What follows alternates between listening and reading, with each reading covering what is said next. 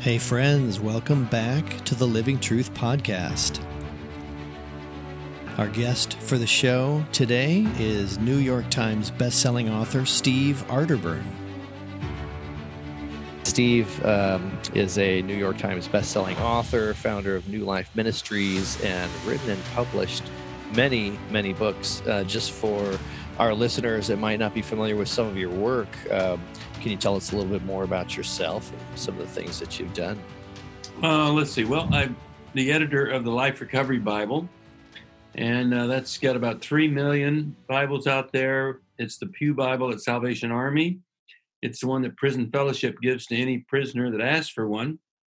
I wrote Every Man's Battle with Fred Stoker, and we've got about 4 million of those in the series out there. And then the Every Man's Bible, that's the best-selling men's study Bible. I founded New Life Ministries. We do New Life Live every weekday at 1 o'clock Eastern Time. And I founded Women of Faith, which turned out to be a women's movement. We had over 5 million women filling arenas, and we had over 500,000 make first-time decisions for Christ. So, Wow. Yeah, wow. Those are a few things. That's phenomenal. I'm also a teaching pastor at Northview Church in Carmel, Indiana. Teaching pastor, great honor to be there. Mm-hmm.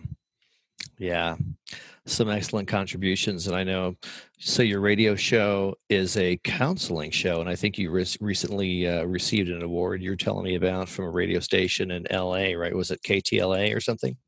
KKLA, yeah, they have a little Hall of Fame, and New Life entered the Hall of Fame, sitting next to John MacArthur. Awesome. Well, yeah, I wanted to talk to you about the Every Man's Battle book that you mentioned. So this was, the original was published in 1999, right? Yeah. I think it did hit the streets in 2000, right? Oh, look here. Here's a copy. That's the new one. Yes. It says 4 million sold in the series. We've got all the new, the research and brain science and all that stuff that we didn't know back when we wrote it 20 years ago. Yeah. Yeah, I was taking a look at some of that, and I've got some questions, some excellent additions in that book. So I think this book back, in 2000, this was one of the books that is responsible for opening conversations of sexual purity in so many men's lives, really making it easier for so many men to confess and bring their porn struggles out into the open. Yeah, I hope so. I think it was a huge contribution to that. So yeah, updates to many chapters and a couple of new chapters that I saw. I'd love to ask you some questions. And I love that you bring this up in the book. So many men think that when it comes to porn and other extramarital sexual issues, that I'm just a typical guy. This is what guys do. I don't have to stop. Guys look at porn and masturbate, and it's just a guy thing. Yeah. What are your comments on some of that? Well, I would say that it has become just a guy thing, but it's not a godly guy thing. And so if you want to be a godly guy or a godly man, I think that's a different set of standards, different set of rules. A guy thing kind of implies teenager, early 20s guy.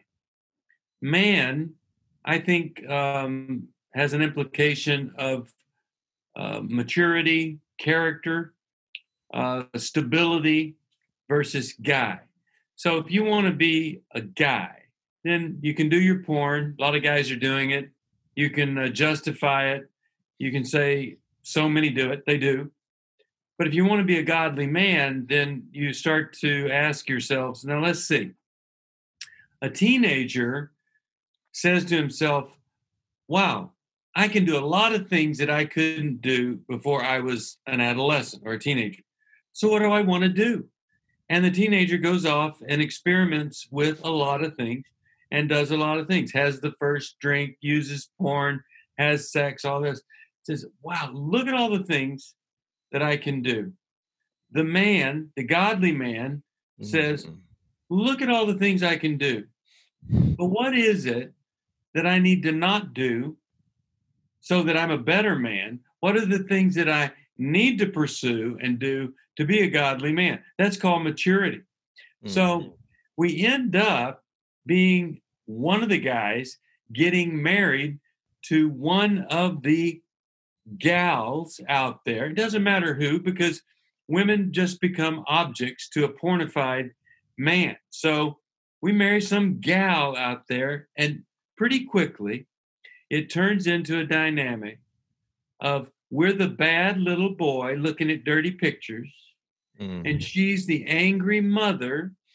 There's no connection other than this bad little boy, angry mom dynamic. And we can't figure out, well, what happened here. We were so in love. And I don't know. From my perspective, any mother wanting to have sex with a bad little boy is kind of a sick person. Yeah. And any bad little boy wanting to have sex with angry mommy, kind of a sick person. So we have a very sick dynamic set up here, but it is so predictable. It is so common that it's ridiculous to live in it when you don't have to. You can be a totally different person living a totally different way. Mhm. Yeah. Yeah, for sure. And yeah, you were starting to allude to that. My next question was actually in the realm of the porn, sexual promiscuity, and this kind of behavior doesn't go away when you get married, right? It gets Uh, worse. some some people think that yeah, it'll just go away when I get married. I'll be able to have sex anytime I want, right? And it gets Right. worse. Why do you think it gets worse? Well, sex was meant to be a contact sport, and the contact is intimacy here with the heart, and then you fulfill that intimacy in marriage, and it's an amazing experience, so fantastic. A lot of people think surely this can't be good. This can't be from God. And in fact, in days of ore, they used to think that. And they'd say, well, we're just going to have sex to have kids. It's just too great to be healthy outside of creating kids. Sick, sick way to look at it. There are still some sex denominations and cults that still view it that way. But Hmm. when you are involved with pornography, you're involved with self sex. And sex was never meant for Hmm. self sex. Now, is Right. self sex the worst thing in the world? No. If I've ever masturbated or have had sex with myself, am I going to hell? No. That's not what we're saying here. What we're saying is that you go beyond experimentation and all that to pretty much sex is all about me and what I do and the pleasure I feel and the relief that I have. And in the process, I'm using pornography and I start to objectify women. And Hmm. women are just objects to me. So I realize this isn't good, doesn't feel right.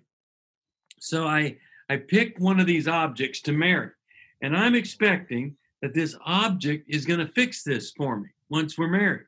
And it's what I call the bifurcation myth, thinking I can be this way until I eat some wedding cake. And the moment I eat wedding cake, my life is totally different. I'm not lusting. I'm a man of character. I don't want anybody but my wife. But in fact, what happens is I've been sticking that best foot forward out there. And the second I eat the wedding cake, that ugly old other foot comes forward for me. And then her ugly old other foot comes forward for her. And now we're trying to have a relationship. And not only did she not fix my porn problem, I am entitled now to have sex with myself all I want, since she is just really expecting more than I can deliver. Because for me, sex is just about an inanimate object, a picture, a video. I have sex with me. I don't have to worry about them. And then Hmm. now here's this person expecting connection and intimacy and all of this stuff. So now I'm angry. And Mm. angry men go out and have sex with themselves. I've never met a sex addict or someone dependent on pornography that wasn't intensely angry because their expectations haven't been met. Well, there's another reason that it gets worse. When I get married, and I discover that sex is really so much more than just a physical act, that it really involves a lot of things leading up to it. I just start to retreat to pornography because it's a habit of mine. You don't break a habit by eating a piece of cake. If that could do it, I'd be selling cake to a lot of people. Right. Anti-porn cake. All right. So it doesn't fix it, doesn't help it. So now, if I'm over here having sex with pornography, there are a couple of things that happen. Whenever a man is sexual and has an orgasm, not only is there a release or, there's a relief, but there's also something floods his brain. One is dopamine, same thing that happens when you use heroin. It's just that the dopamine spikes up here.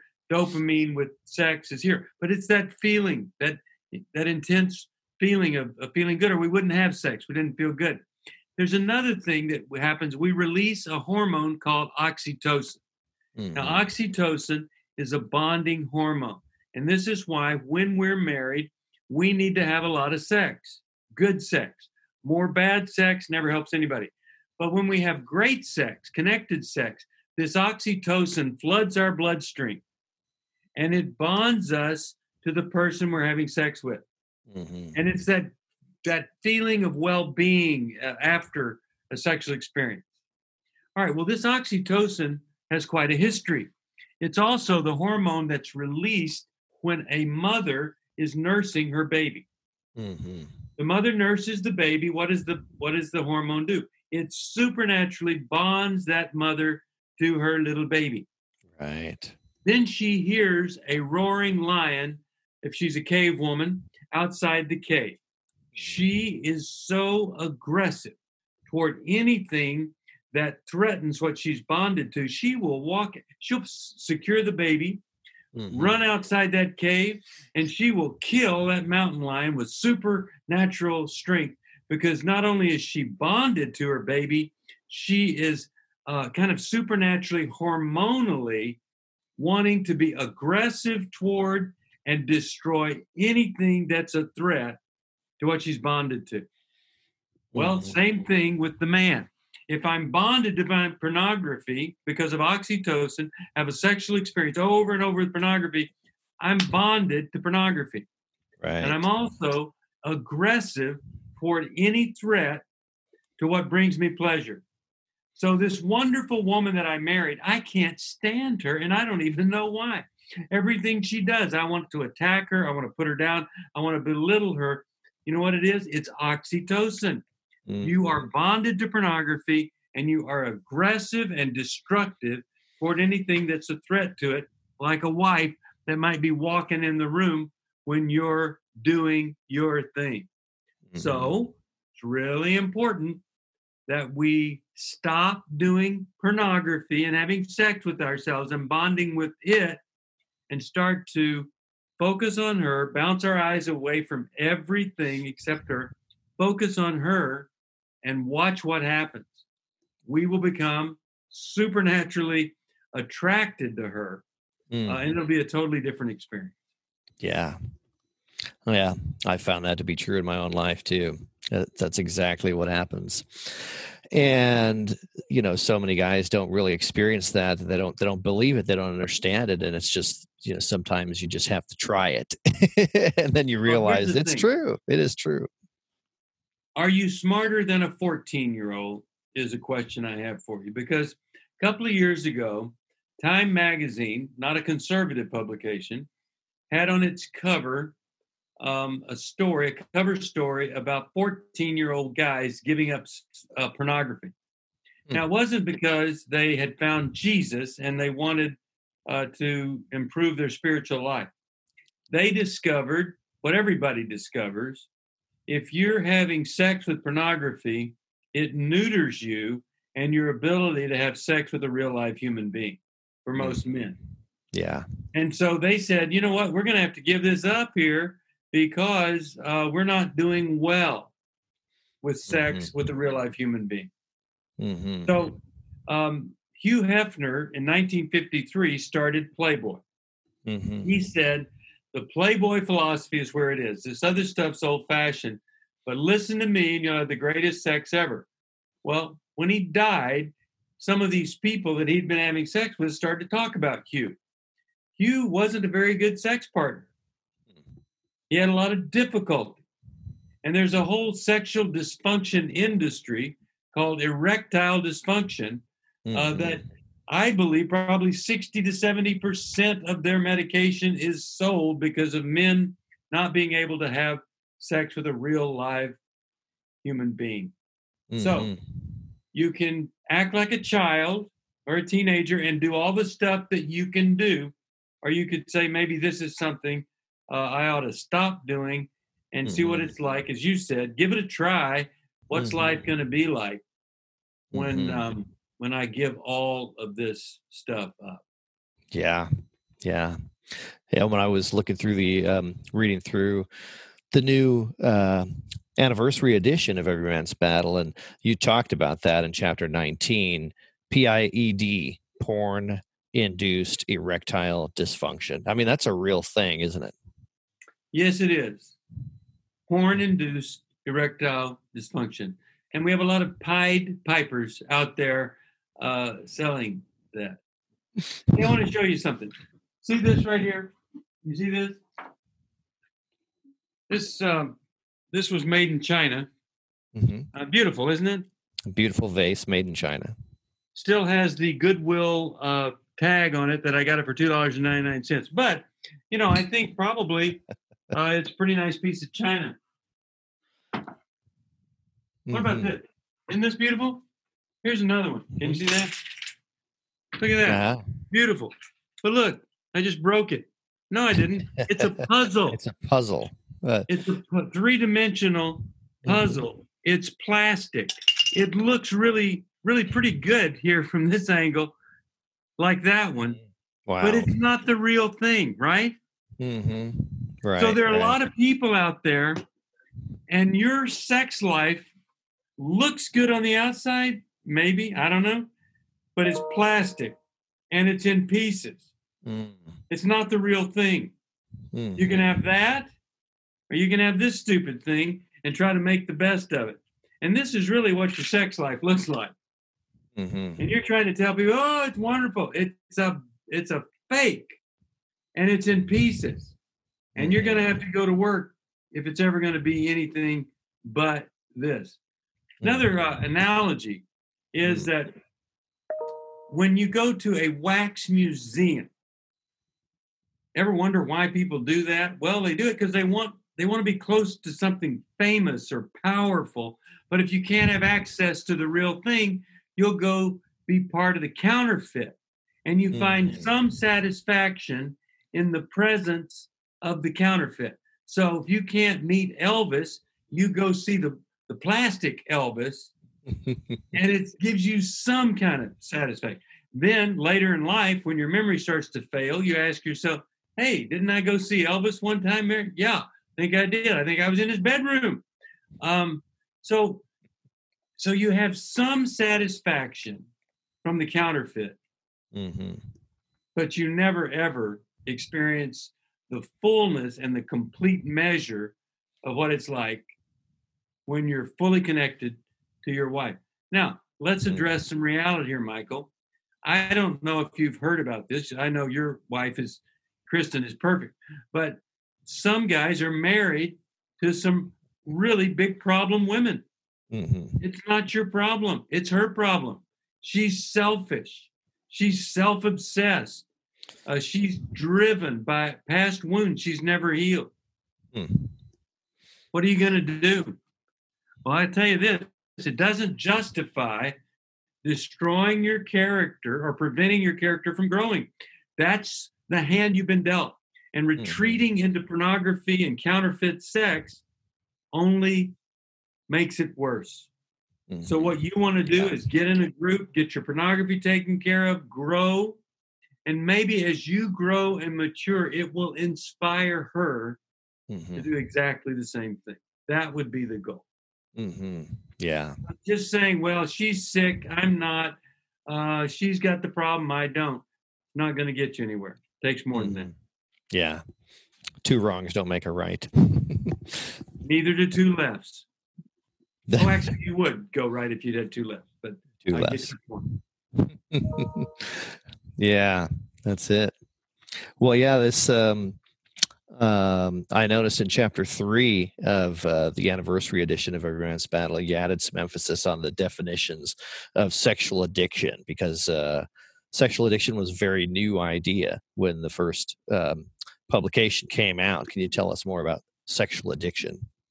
And that's where all of this leads as well, right?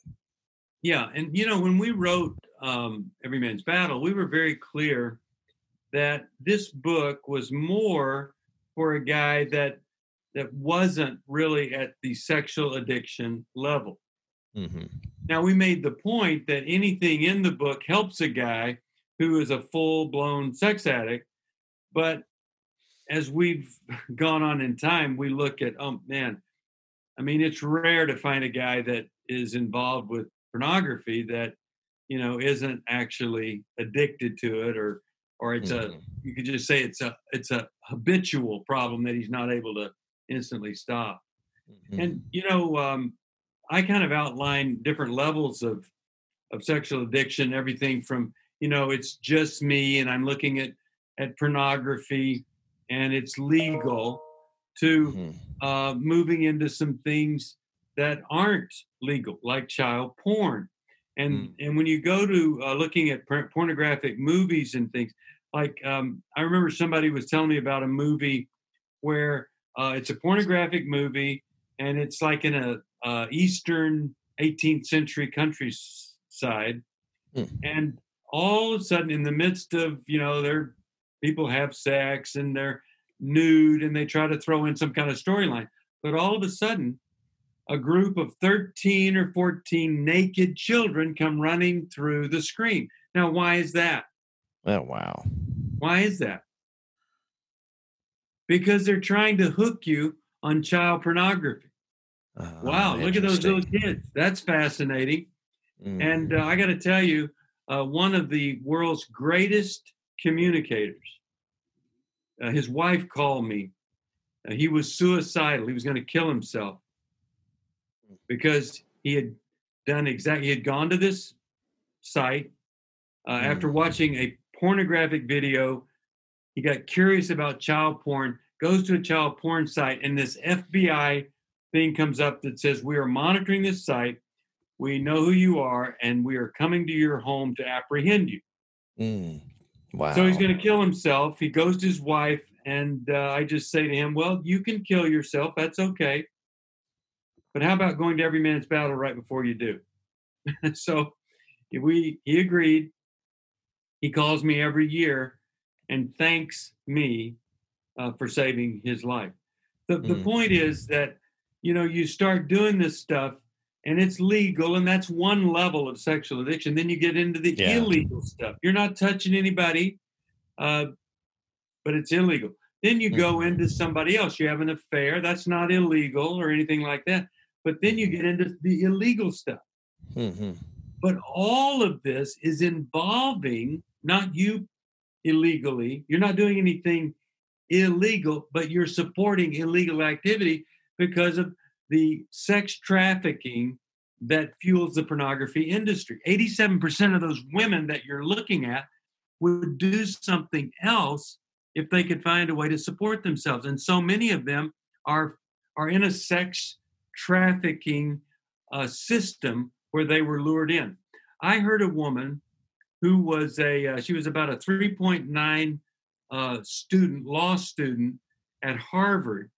One night she is, and she's beautiful, and she's dancing at this club with another person, and she's a good dancer. Guy comes up to her and says, man, you are an amazing dancer, and you are gorgeous. I think you probably could win this model competition if you just let me take some pictures. So she goes, she is fully clothed. She takes pictures, but before she does, she has to sign all of these releases that he can use the pictures that include her home address, her parents' names, all of this stuff. It's all above board, right? Because he's going to send these pictures off that he thinks can get her a top modeling job. Right. And so in the process, their next meeting, he tells her he knows where her parents live. He knows everything about her. And she will now be having sex with the men he wants her to have sex with, or he is going to kill her parents. You're kidding. Wow. Within 6 weeks, this law student was hooked into sex trafficking and didn't know what to do. And fortunately, another woman who same scenario, she went to the authorities, and sure enough, this sex trafficking scheme was busted. But I'm telling you, you think that this is some kind of remote thing where they're getting a 9-year-old from Indonesia into sex trafficking? That's happening. Yeah. But it's also happening with people right here in our country who are very bright, but they don't know what they're dealing with. So it brings it a lot closer to home. Right here in the U.S., this is happening. Yes. Wow. Yeah, you mentioned going to every men's battle while you were talking about the communicator that contacted you and so on. So this, can you tell us about this? It's a weekend workshop that men can go to and attend. Yeah, can you tell us a little more about that? Yeah, I mean, the coronavirus presented us with a dilemma on our workshops. Our workshops are, you fly in, you have to pay to fly there. You pay a lot of money because it's in a hotel, and then we feed you and all that stuff. But with the coronavirus, we had to make some changes. And now it's a one-day event. And we're doing it online. And we're doing it with Zoom. So you'll hear the presentation live on your computer. Then you become part of a secure Zoom meeting with a Christian counselor. So you and 6 or 7 other guys. April 18th is the first time for this format. And we're very excited about this because a lot of people that didn't want to travel, a lot of people that didn't want to spend extra money on travel and the total expense of the workshop are able to access this. And it's a very, very powerful experience. And, a lot of guys, they do not want to be part of Every Man's Battle workshop. But somebody has said, either do this or I'm going to divorce you or I'm legally separating, whatever. But then once they get there, they say, okay, this is the key to my future. It's really the key to me becoming a man. And they're very grateful that they went, even though they didn't want to be there. And if you want to know about that, you just call 1-800-NEW-LIFE, and they'll give you the details about the Every Man's Battle workshop. I sent you over there so you'd know what it was like, right? Oh, yeah. Yeah, it is. It's very worthwhile. Yeah, it was incredible. And I know the Zoom experience is there's nothing like being there in person. But I mean, in the midst of this quarantine, this is what we have to do. And I know that God is going to work. He can work through this technology. He has, and he is. And I think that it's going to be an incredible experience for men to go ahead and be a part of that. And I know that Jason Martinez is an incredible teacher. If he's doing a lot of the teaching and the counselors. So normally you would fly in these male Christian counselors from all over the United States into a location where you'd have it at a hotel conference room and stuff. So these same counselors are just going to be on Zoom to be able to have, and it's basically a functional counseling group in these small group discussions, right? So, I went. So that was over 4 years ago now, a little maybe 4.5 years ago, and yes, I still remember some of the things that they put together for the guys there, and it was very, very good. definitely top notch. I recommend it to every guy that comes through our ministry. There's a group out in Riverside, and they say that whenever you're ready to quit messing around with yourself, here's what you do. You come to their meetings, you find another recovery meeting to go to. Mm-hmm. You go to Every Man's Battle. And when you do that, you go to their meeting, another recovery meeting, and you attend Every Man's Battle. Everybody has to go to Every Man's Battle. They have something like a 95% success rate of guys staying pure after they do that. Wow. It's an amazing program. And, I say this thing so destroys everything in your manhood, your marriage, your role as a father. Why would you just go to a meeting? Some people say, well, they get caught by their wife. Mm-hmm. And he's ripped her heart out. And they say this, well, honey, I feel horrible. I'm going to get up in the morning. I'm going to pray more. And I'm going to read my Bible more. Well, those are really great things to do. You just ripped her heart out. And now you're telling her you're going to really do some spiritual stuff. Why wouldn't a guy want to go to an experience on a weekend and kind of show his wife, I'm doing whatever I can? I mean, there are programs, Michael, this, you quit your job and go away for a month and stay in a house. Mm-hmm. What's one day? Intensive. It's nothing. It's nothing compared to that. So I just say, if you're really serious, least you could do is give it a day. Oh, yeah. Yeah.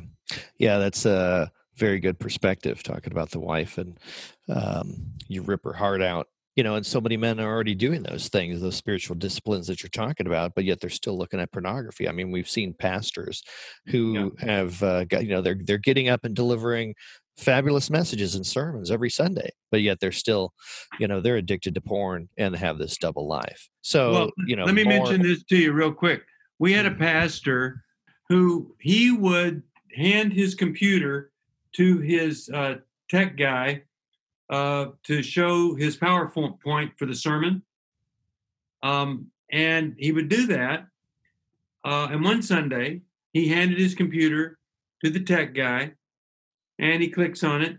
And when he's preaching, up comes the pornographic picture the pastor was looking at, or whatever he was doing with it, back in his study before he came out. Oh, now, he wasn't a right pastor, or he would have been able to quickly say, I just wanted to show you how horrible stuff is that people are looking at. But he didn't. He was caught and humiliated. Wow. He did not lose his position because he hadn't been involved with, somebody personally. But they took him away. They took away the pulpit for a year. And he went to Every Man's Battle, and then he was involved in a restoration process, and he's still preaching now. But I just say, why not get it taken care of before something horrible like that happens? It'd be a really good idea. Yeah, that's a great idea. Well, let me say this, Michael. I don't know of anybody that's doing more to help more men than you. And, my wife and your wife have known each other for years. That's how you and I got together. My wife sang at your wedding. And my wife doesn't have a lot of respect for a lot of people, but boy, does she ever respect Kristen and believes in her. And I just want to say to folks that I come in contact with a lot of big talkers, but this guy, Michael, has done more than most anybody I know to help men find manhood, real biblical manhood, become godly men, and take care of whatever problem it is they have. Michael, you've got a great journal. You just sent me this self-published journal. Every guy ought to use that journal. And I hope you're going to make that available. Folks don't know how to order it. Well, Steve, thank you so much for being on our show today. It was fantastic having you, and I know that it's going to be a great benefit for our listeners. Friends, I really hope you enjoyed this episode today. You can find the Everyman's Battle 20th Anniversary Edition just about anywhere that you can buy books these days, including Amazon.com. And you can purchase a Sacred Freedom Journal online. The website will be posted in the description of this podcast. Don't forget to subscribe to this podcast so you don't miss any episodes. And click on the stars to give us a rating. We'd appreciate that.